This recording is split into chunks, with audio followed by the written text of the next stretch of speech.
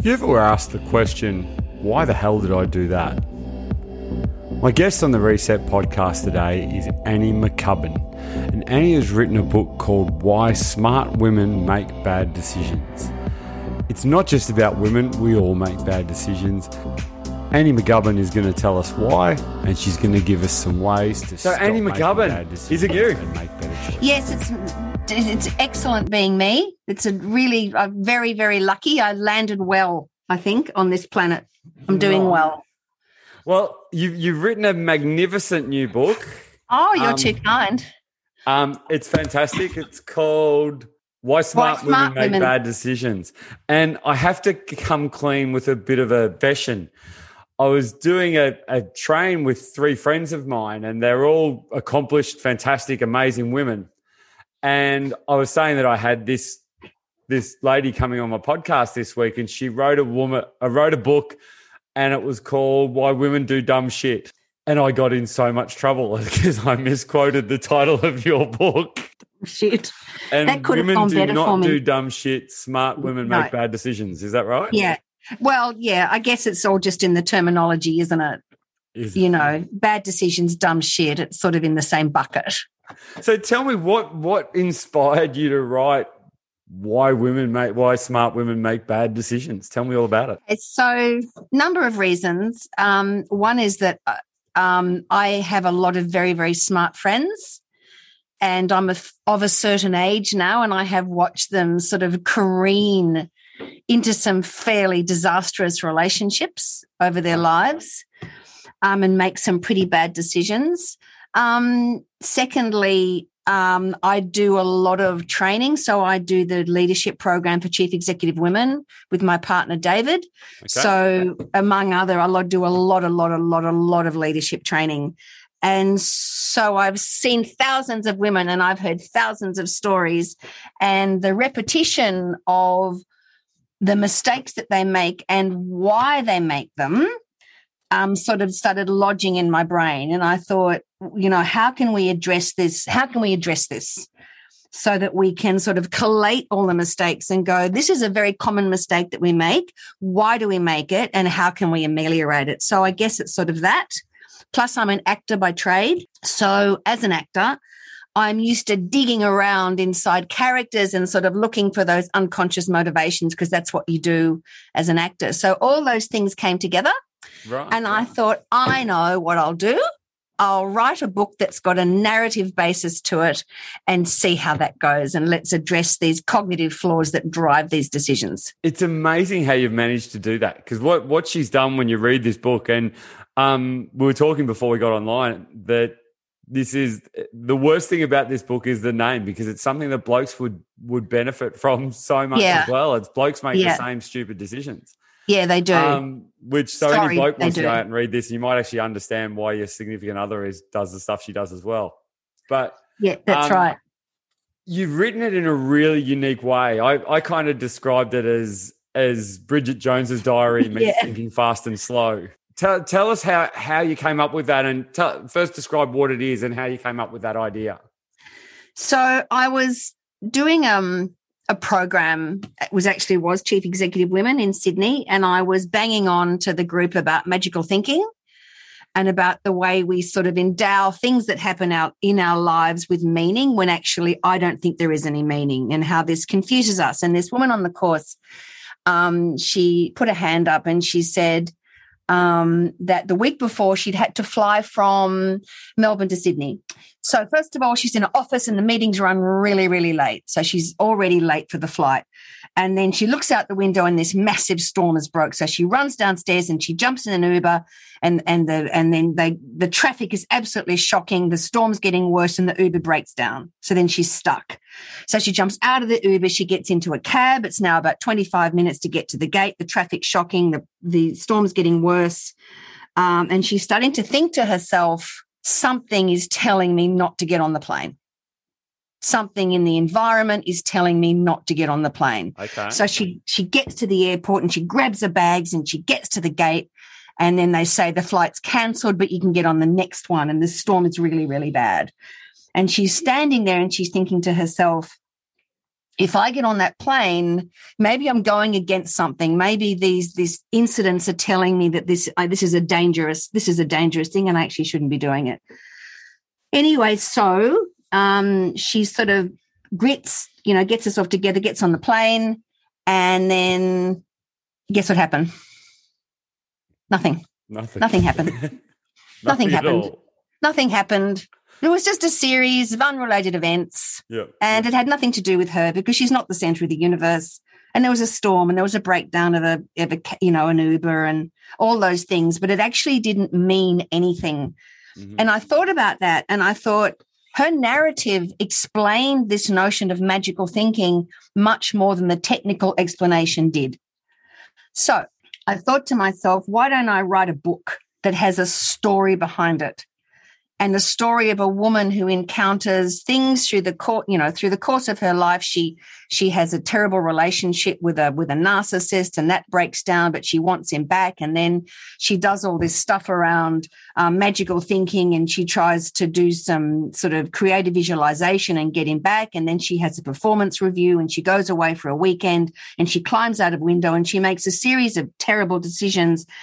And we get to hear her internal monologue, which I think most women would relate to, the internal monologue that goes through our brains that sort of runs things, and it's pretty negative, and then ends up sort of helping us to make these bad decisions because our behavior is not optimum. So I wrote a story, and at the end of every chapter, I've got, this is what Kat was thinking, and these are the flaws, these are the biases that are causing her thinking to go in this direction, which is then affecting her behavior. So it's a narrative. It's like a novel, and it's comedic, because I thought, I've read a lot of books on behavioral economics. I'm going to butt in there because an author can never tell everyone else how funny their book is. So I'm going to do it for you. It is fucking hilarious. I was cacking myself. She's come up with some. You've come up with some, Virgo vegan that's going around a party handing out nutty flavored parcels of kitchen sponge. Yeah. And it is absolutely hilarious. It is like, Thank you. I love Bridget Jones's Diary, and it's as funny as that. It's absolutely hilarious. The metaphors that you throw in there, and how the main character is so concerned about her 2.75 kilos of being overweight. Yeah.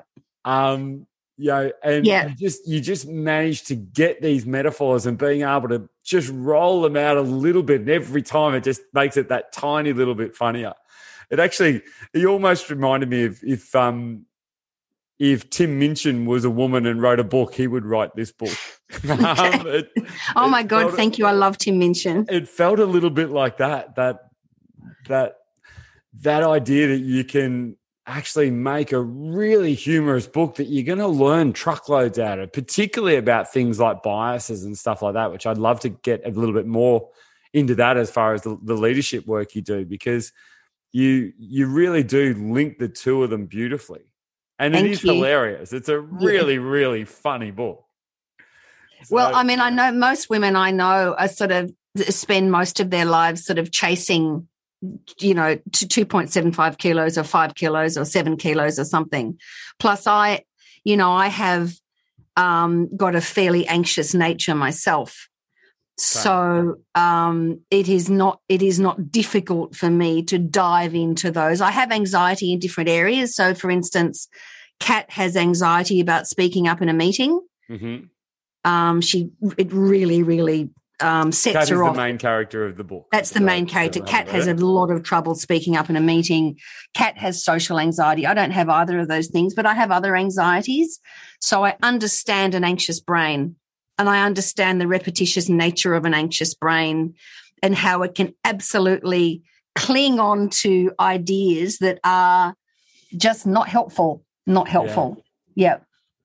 And that's exactly what she does in the whole thing, doesn't she? She talks herself out of it. I actually have a little bit of an issue with how, as a society, we talk about anxiety. What about it? What do you think? Well, we talk about anxiety if it's part of us rather than it's a feeling. Like no one ever describes it. You know, it's cold in Sydney today, and you've described it, you know, as it's cold. You aren't a cold person. You're just feeling cold. Yeah. And I think a lot of the time we dub anxiety as a personality trait when it's actually just something we're feeling. Yeah, that's so true. And I know that they say that if you can separate yourself from it, I'm feeling anxious this morning. I'm feeling some anxiety as opposed to I am anxious. That's absolutely right. It's amazing. It's almost that little bit of Viktor Frankl, putting a bit of a gap between absolutely your stimulus and your response. By saying I'm feeling anxious, that makes it a feeling rather than, you know, my name's Annie and I've got brown hair. Yeah, that's right. Yeah, you know what I mean? Absolutely. Yeah, totally. And I actually think that's something that, and your book, I think, would do that a little bit, would actually help people put a little bit of a gap between what they're thinking and being a little bit critical as to whether their thinking is actually true, whether it is actually helpful, and whether it's something they should continue thinking like that or not. Absolutely. But it's so quick, isn't it? Our reactive time is so quick. And just the idea that, you know, if I have an intuitive response to something, it absolutely has to be right, sort of leads us into that area where we think, well, if I think that it must be right, well, that's not right. Just your intuition can be dazzlingly brilliant sometimes and way off-piste other times. And I think that's a big part of the journey of Kat, the lead character, is that sometimes her intuition is right on and sometimes it's really inaccurate. Yeah. As we talked before about this being, you know, Bridget Jones meets Daniel Kahneman. Yeah. Daniel Kahneman, for anyone who doesn't know, is a psychologist that got a PhD in economics. And one of the things he talks about is that intuition's a really good thing, but we've got to delay it. Yeah, exactly. And if we delay intuition and if we look at things, look at the individual parts of whatever we want to look at and then delay the intuition, we actually end up with better intuition. Yeah. And I think that's kind of what you're trying to get Kat to do in the book. It is. It's like, I think I say, and I have to make a really strong point about that, is if you are sensing danger, if your intuition tells you not to get in the car with someone that you've just met at a party or something, you're walking across a dark car park late at night and something tells you that there's danger afoot, you should absolutely 100% trust it. I make a big point of that always trust your intuition if it comes to personal danger. Yeah. Well, one of the things you talked about, and I love that I'm a massive fan of evolutionary biology, that we do stuff because cavemen do shit. All right. I'm a massive fan of that. And you actually explain that beautifully in the book when you talk about, you know, if you're standing there and you hear a rustle in the bushes, it might be a lion or it might be the wind. And is that what you're meaning by that intuition side of things, that if you get it wrong, there's no downside to it? No downside. Okay, so, you know, you had a reaction, it was the wind. Okay, never mind, you live to see another day. You ignored the intuitive response and you become a lion's dinner, then you know, and I think I talk about that, you know, that person that ignored it. I think that was Miriam's friend. It's Miriam and Philip in the bush, right, because Philip discovered fire. I think that's a very important point. Always trust your intuition if you're in personal danger, but the rest of the time, you've got to seek the evidence. You've got to wait. Because I might meet someone and think, oh my God, you are just the most interesting, fascinating person. You're my soulmate I've ever met in my whole life. And then you turn out to be a serial killer. So, you know, I think waiting is a really good thing. Yeah. I actually love the way the word wait, WAIT, is what am I thinking? Oh, that's good. Yeah. Which I had that same little reaction you just did then when I first read it. Where did you get that from? And you talk a fair bit about metacognition in the book as well. Can you describe your take on metacognition? So metacognition, just very, very simply, is thinking about your thinking. So rather than just accepting the thought that, you know, you think to yourself, okay, I'm actually good. I've had that thought. I'm now going to think about that thought before I do anything, which doesn't mean that, you know, you have to be slow as a wet week. Obviously, sometimes we have to make quick decisions, but especially if a decision is being driven by a very, very strong feeling, I think you've got to stop, think about the thinking before you actually make the decision off the back of that feeling. And I think that's where a lot of new age thinking and new age instruction goes off the rails, because it's like elevated women's intuition especially, which is why I did make this about women. I think it's elevated women's intuition to an almost mystical level. That if you can just sit with your intuition, the truth will arise. Well, I just don't think that's right. Maybe it'll arise, maybe it won't arise. So I think you've got to think about your thinking, metacognition. Yeah, I love it. And when you do think about that, you obviously then, if you're also aware of a lot of these biases that pop into our way of thinking as well. So yeah, 100%. But it's hard. I think it's hard. And sometimes I find myself, I'll listen to something on the news and I'll get myself into a really grumpy state about it. Right. And I'll make a decision and then I'll go, hang on. Let's stop for a minute here and think, like start to analyze my perception of what I'm looking at. And it takes work. It's much easier to go with that initial impulse, isn't it? It's easier. And also it feels nice. You have a strong feeling. It sort of feels nice and right to go with that feeling, but it isn't necessarily. And, of course, our thinking is littered with biases.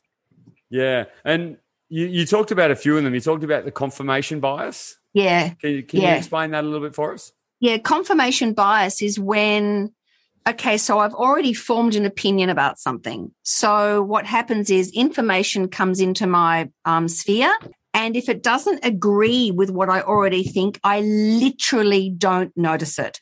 So let's just say I've made, and I think I cover this in the book because one of the characters is quite racist, Mrs. Hume at the beginning, and she makes all these assessments about her neighbours that Chinese people, because she's of that generation, Chinese people are impassive and uncaring. Mm-hmm. And so what happens generally in the course of her life is if they do something that challenges that notion, she literally doesn't notice it because it doesn't fit the narrative. She only notices things that support the idea that Chinese people are impassive and not very emotional and caring. So confirmation bias, I think, is the big gun. I think it's probably the biggest cognitive bias, and we all do it all the time. We seek out information that confirms what we already think because it makes us feel better. And we're part of our tribe. And we know with things like our news feeds in our phones and our social media feeds and stuff, that they're all feeding into that, aren't they? They know what we 100%. Like and they're feeding us what we like. So they're actually, in effect, sort of fertilizing that confirmation bias. Yeah, well, the algorithm, they just keep, as you said, we just live in a bubble. And if you just look at the American election, like, wow, and he really... just with Make America Great Again, we know that it was an absolute nightmare, but, the way that short bit of narrative just brought those people in, and then whatever, and everybody that supported Trump, and then whatever happened that didn't agree with that, if it did get past their social media bubble, it just wasn't right because confirmation bias said he's the guy, he's going to make America great again. Yeah. And then that leads into the desirability bias. I want this to happen, so I'm going to take notice of that as well. And motivated reasoning is massive, right? Yeah. Motivated reasoning. Yeah. I want this to be right so badly, so I'm going to think it is right, and I'm going to only talk to people around me that agree with me, and I'm only going to look at a news feed that supports me. And you can live in that bubble quite happily, really, but it's disastrous. You work a lot with leaders, particularly female CEOs. I do. How do you go with wrestling that identity that their intuition's part of what got them there, yet it's also feeding into these biases that are less than helpful? How do you go working with the people that you work with to sort of, get them to stop and wait and think about these things? What do you do? So what we do is we go through the biases, and then we say to them, okay, so let's go into a little group and have a chat so that they've sort of got some privacy around it. And let's start looking at the last couple of years and see, now that you understand these biases, how many of these biases have played into business decisions in your business that have resulted in something negative. Right. So they get to go, okay, well, we had the consistency bias. So we made a business decision back in April. There were clear signals that along the way that was not going to work, but we kept at it because of the consistency bias. Yep. We only saw what we want to see, confirmation bias. We had a lot of motivated reasoning, the halo effect. We got somebody in from Google and we were just, the halo effect. They were like, they were shining above their head because we thought they brought such a great narrative with them. And we just couldn't look at the fact that actually the decisions they were making were not helping us. So they get to see how. And we also have that survivorship bias, particularly when you talk about ones like Google. Like, if you have a smart friend that knows something about computers in a garage, you could build the next Apple. And it's just... Yeah, that's right. Lots of people had a garage and a smart friend that knew something about computers, but there was only one Steve Jobs. Yeah, exactly. So we have that survivorship bias as well that can fit into that same thing, don't we? And, so, I mean, the big thing is just getting people to see. I work with my partner because we're both actors. So what we'll do is we'll play out a scene of the bias so that, we'll play a scene, for instance, where – so we do this thing when we're working with leaders. We actually will play out a scene in front of the room. And once you play out a scene and you can see it live in front of you of two people communicating where the bias is infiltrating their thinking, it's much easier for people to go, oh, okay, yeah. Yeah, actually, I do see that in the business. That's exactly what I see. So that's what we do. We do that across all the biases. Yep. So we play out a scene and then we go, that was a scene where this character had confirmation bias, or that was a scene where we're involved in the halo effect, or that was a scene that had motivated reasoning. So we play it out in front of the room because once something is in front of you in a drama, it's much easier to understand it than just the theory. So that's what we do. That's how we do it. And I love the way you did that in the book too. You did the drama first. Yeah. You did the narrative with Kat and the hipster and all of the people that she gets involved with. And then you explained the biases and the things that were going on. Narrative is the new black, and it's a bit annoying because it's sort of everywhere. Narrative and story, it's how we understand the world. It's how we grew up. So it has much greater impact than just hearing about the theory. So that's why we do it. That's why I wrote the book, because I think if you can watch Kat make terrible emotional decisions, it's much easier then to go, oh, that's what confirmation bias does. Oh, okay, as opposed to just hearing about confirmation bias theoretically. Yeah, and you really do get the whole gambit of them with Kat, don't you? And her neighbours as well. Like you talked about Mrs. Hume, her neighbour who was racist and ageist and all of that sort of stuff.